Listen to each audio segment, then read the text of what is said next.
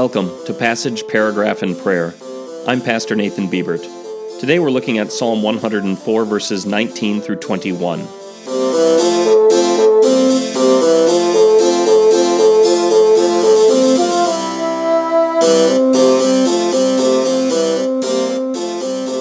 Listen to Psalm 104, verses 19 through 21. He made the moon for seasons. The sun knows when to set. You bring darkness, and it becomes night. Then all the animals of the forest go on the prowl, the young lions roaring for the prey, and seeking from God their food. While night is intended for our rest, it is the start of the workday for the wild animals, especially the carnivores. Under the cover of darkness, they can go stalking and prowling for their food.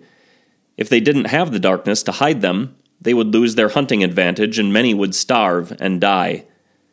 But God has times of day appointed for the use of all His living creatures, and there is order and purpose in every second. There is also an illustration here.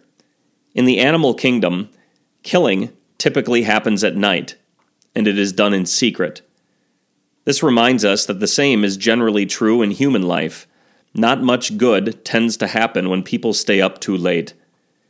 And the doing of evil in darkness is also a reminder of the spiritual darkness we are to avoid.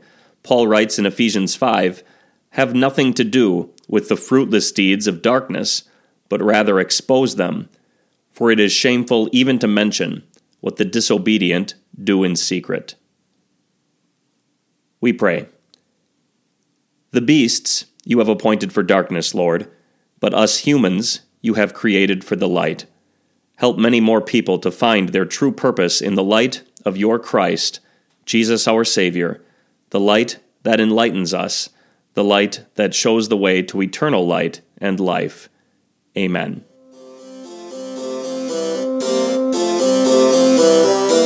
Passage, Paragraph, and Prayer is a podcast of Trinity Evangelical Lutheran Church in Winner, South Dakota.